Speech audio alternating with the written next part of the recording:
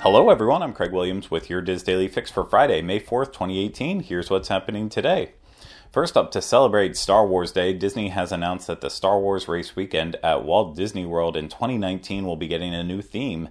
Instead of the Dark Side Challenge, it will now be the Star Wars Rival Run Weekend presented by OtterBox, and you'll have the choice of which side of the Force you'll run for.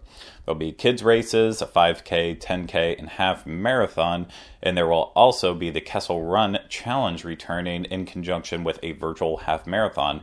The race weekend is set for April 4th through 7th of 2019, and of course, you cannot book that yet. It's not available, but it will be in the future.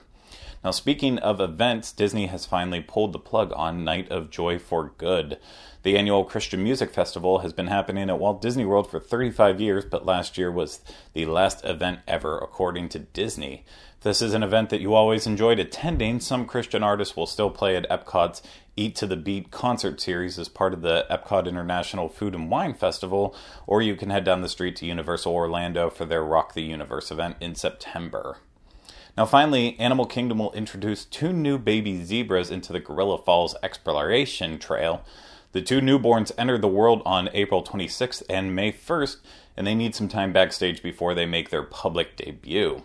The zebras are a very welcomed addition to the park because they represent a successful implementation of the species survival plan, which helps threatened and endangered species survive. Now, moving over to the Diz, today's featured article comes from Diane Whiting, and Diane talks about the best resorts for families with young children. So for that great article and many others, head over to wdwinfo.com.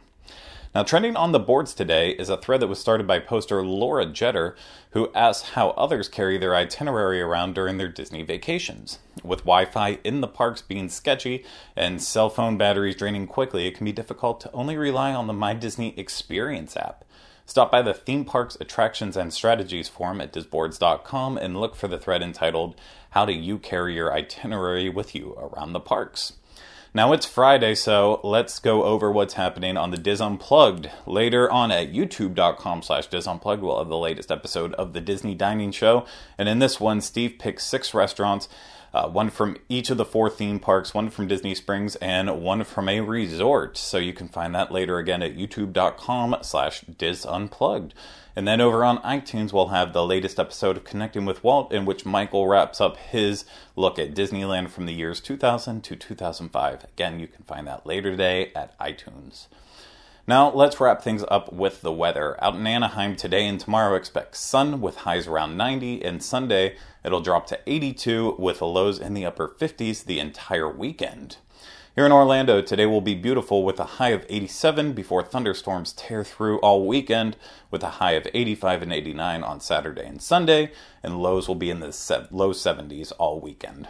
For links to everything discussed in today's Diz Daily Fix, please visit the Daily Fix main page at wdwinfo.com/dailyfix.